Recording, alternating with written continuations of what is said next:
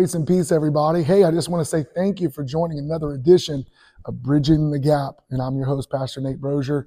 And I'm joining you live here today. Well, not live, pre-recorded, but I'm joining you right here in the on the sanctuary, on the stage here at Bridgeway Christian Center. We launched in November, and we are now pushing into our third month, and we're seeing lives change and transformed. And so I'm so excited about that. People ask you all the time, well, what kind of numbers you got? What are you doing here?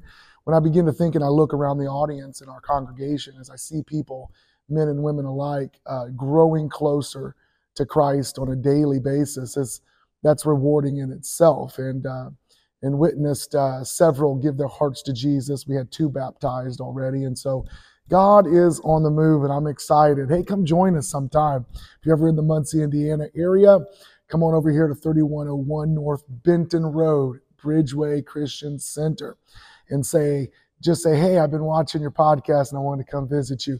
I promise you'd probably blow my mind if you walked in and told me that. And so, but hey, I want to start off into season 4. I know it's really, I call these by season because this is the 4th year going into this podcast. We started in 2020, the year of COVID. And so we're now, actually it was 2021. And so now we're jumping into 2024. And I'm excited about going forward on this year. And so I'm going to try to get more in depth with you on some things, but just continue to be, authentic as I try to do as often. And so today I want to simply talk to you on the lines of don't be a pretender. Pretender. Don't be a pretender. And so we're going to kind of talk on this line. We hear this kind of conversation presented, those who claim themselves to be something or try to proclaim that they're something that they're not. So we call those pretenders. In the sports world, where people have all this talk, but when you see them actually play, you realize y'all were just pretending. You were in make-believe land. And so, yeah.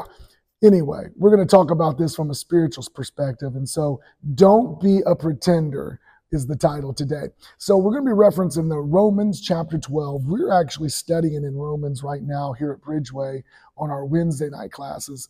And but this just kind of hit my spirit as I was dealing with this today. And so Romans chapter 12, verses 9 through 11 says, don't just pretend to love others. Really love them. I'm reading from the New Living Translation. Hate what is wrong. Hold tightly to what is good. Love each other with genuine affection and take delight in honoring each other. Never be lazy, Paul says, but work hard and serve the Lord, and I like this terminology, enthusiastically. Now, a thought process to you today, I told you the title of this text is Don't Be a Pretender. Now, I want you to understand the particular topic here of pretender. I want you to see this word, and we're going to kind of dissect this word. That pretender in the simple form is pretend means unfeigned, undisguised, sincere without dissimulation. Simply put, hypocrisy. We got so many people that are pretending to be something that they're not. And that is what the unfortunate part of what we see in our world today is, that there's so much hypocrisy inside the church that there are so many people not wanting to be a part of the church. That is the unfortunate truth right now. Barna research kind of shows people won't go back to church because of something that happened in the past. And there's so many high statistics upon that. I just want us to understand as body believers, body of Christ, believers of the Bible, that we should never pretend. We should be authentic and real as they get. Even what Paul is suggesting here in Romans chapter 12, he was telling them to love others, really love them, as if they're not going to really love them. So that shows even back then there was a lot of fraudulent love.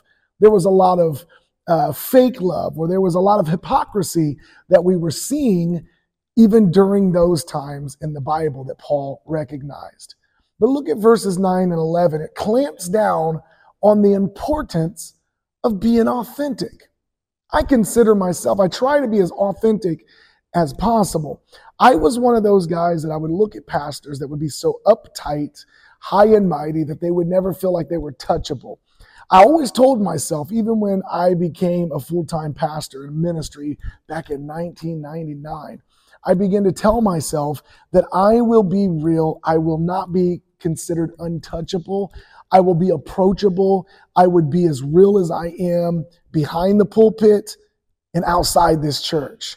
They would see the real authentic side of me. And I believe that's what we're seeing in the church today or the lack of, we're not seeing that in the churches today. Not just including the pastors. I'm talking about the church goers. I'm talking to you who are coming to church Monday through, or that are coming to church on Wednesdays and Sundays, or whatever time of session class you may have. But I believe that what people are seeing in the body right now is not true authenticity. Come on, man. We need to be more authentic towards the things of God. I want to be more like him. I want to talk like him. I want to respond like him, because this is my sincere desire to be more like Christ. This is not a front. This is not a facade, a mask, as you would say. I don't want to wear that, nor should the church or the body of Christ ever attempt to be something that they're not. Be authentic. Now, here's the thing. It's easy to be fake, but we must evaluate the heart. We must evaluate the heart if we aren't sincerely happy for someone else, or we aren't willing to honor those who need honored. Listen, this is true authenticity. Sometimes I know, don't raise your hands. Don't tell me later that you was talking to me about this, but we've all struggled with this to an extent. When you see somebody you know become successful in something they're doing, you want to say, well, good job. Praise the Lord. You do, praise God. But then there's that jealousy sometimes that rises up in you, like, man, why don't he do that for me? Why can't I receive that? Why can't I get the blessings that they received as well? This is why I say it's easy to be fake, because we're like, oh, praise the Lord. I'm so happy for you. But you're really not happy for them. But yet you put on a lip service saying what you are. But if we can truly rejoice when somebody else is winning in life, if we can truly rejoice when the church down the road is winning souls, if we can truly just rejoice to those who are doing something well for the kingdom of God, instead of holding grudges or just being jealous and all that is. So we need to be more authentic and be willing to honor those who need honored. You know, I say this, being a person of character and integrity means that you are what you claim to be. You know, you can sit here and tell me all day long that you're a man of integrity or a woman of integrity or a person of character, and you can tell me till you're blue in the face. But you know something about this? It's just like what Paul says. He tells us never to be lazy, but work hard. If you're a person of character that says, I'm a God-fearing guy, but you don't work for a living, then I question the character of the man, or the integrity. If you are what you say you are, then guess what? Your fruit will justify and prove that you are a true person of integrity and character. Now, Paul makes it clearly here. He goes, love those. Don't pretend to love them. Be happy for them. Hate what is wrong. Hold tightly to what is good, and love each other with genuine affection. This is a true sign of character, a characteristic that actually pertains to Jesus Christ. He loved those who were unlovable. He protected those who needed his protection. He guided those who were lost. And he would save the one, or leave the 99 just to save the one. Jesus was a man of character. And so it's interesting that Paul would make this statement in verse 11, never be lazy, but work hard and serve the Lord enthusiastically.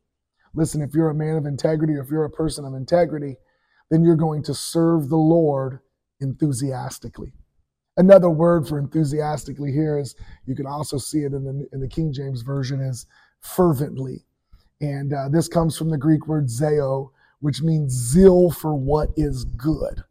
Listen, we should serve the Lord with so much zeal. That is authentic. We should serve the Lord to our fullest capacity with excitement on the inside, not grudgingly. Bible tells us not to give grudgingly. And I don't mean just about money. Sometimes we're like, oh, I don't have this to give. I should give it anyway because the pressure, I feel the pressures. No, I'm not talking about giving of a financial standpoint or monetary. I'm talking about giving even of yourself through your gifts, your talents, your abilities. We are to give God our best with so much zeal that is in us, with enthusiasm, and give it to him enthusiastically. Now, there's not a whole lot of people I know much anymore that comes into the church screaming, hallelujah, I'm so glad that I get to serve God today. Now, that's true enthusiasm.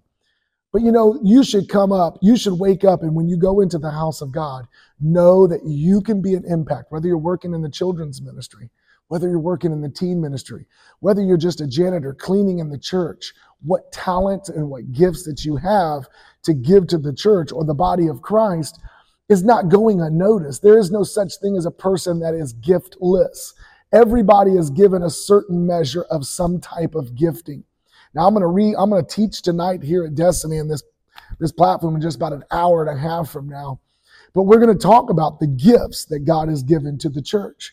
And we can't just sit on these gifts. You hear what I'm saying today? There's so many people that are sitting out in the congregation, the pews, the chairs. We can say the pews in this church. But there's so many people sitting in the pews and they're just sitting on the talent that God has given them. They're sitting on the gifts of encouragement that Christ has given them. They're sitting on the gift of, you name it. They have the ability to be an encourager. They have a gift to be a giver financially of themselves. You're just sitting on them. Unfortunately, there's many of us that are sitting on their gifts. Now, I can testify for myself. For years, I would have done the same thing. I was just going through the motions. Now, I pray to you that I don't want you to go through the motions. I don't want you to be a pretender. I want you to be an authentic worshiper of Jesus Christ. That you will present your body, even as Romans says, to present your body as a living sacrifice, holy and acceptable unto God. Here's what I'm asking you to do. And I'm not going to be long on these podcasts much longer. I'm going to maybe go 14, 15, right in that area minutes. But I want us to understand that Christ is calling you to come out and be who he's called you to be. Be the authentic, real woman or man of God that he's called you to be. Don't just pretend, don't play church, but be the church. I've been teaching on this at Bridgeway a few weeks ago, that I don't want to be just doing church. I just don't want to just be doing church for the rest of my life. You know why? Because God has called me to be the church. And what is that simply put? To be the hands and to be the feet of Jesus Christ. To go into the highways and hedges and compel them to come in. Deliver the good news of the gospel of Jesus Christ to those who are willing to listen. Hey, I want to pray for you because I know many times we're tempted and we get caught into that rut. Best way to put it, it's a rut. We get caught into those routines and that rut of doing this cycle. It's called a cycle. Can you see the cycle? You just keep going back and forth doing the same thing.